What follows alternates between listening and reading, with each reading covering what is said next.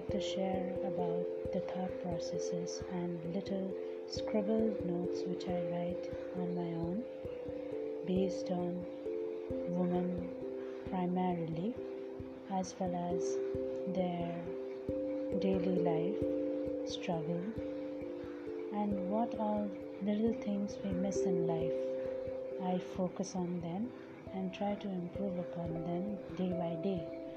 Hope you all find interest in knowing how I go through about my daily life, and I try to make a difference to all the listeners out there.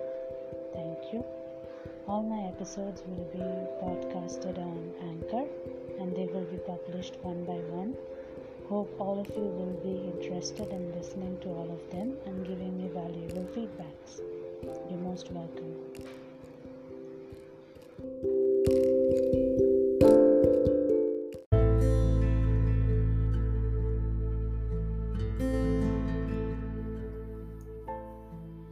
Mind of a woman.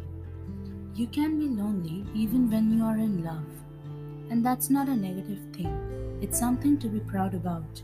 The loneliness present even after being loved gives you a certain space to develop your own identity. Either way, because souls cannot be one. Let's be very clear about it. But the strength of building one's individuality in even someone's presence gives us a certain victory and achievement.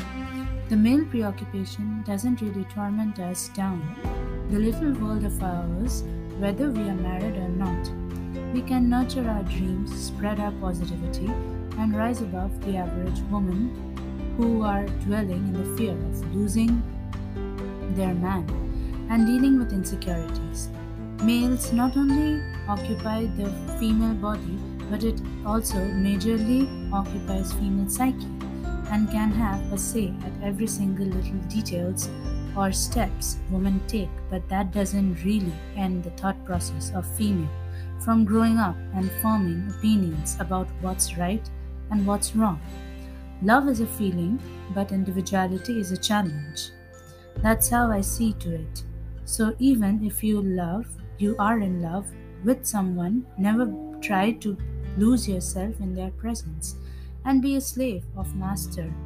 That doesn't prove you to be a mad lover. It proves you to be a weak and underestimated person who needs support to stand on her own feet. Individuality fades away and hence they become independent. This is what makes us vulnerable. It's psychologically impossible for a partner to be 24/7 present for someone in need at the times one needs to create their own occupational interest instead of suffocating their partner by demanding attention and care. It's essential to, at times, even feel the void, the emptiness, the time gap between each other instead of preoccupying each other's mind with only them.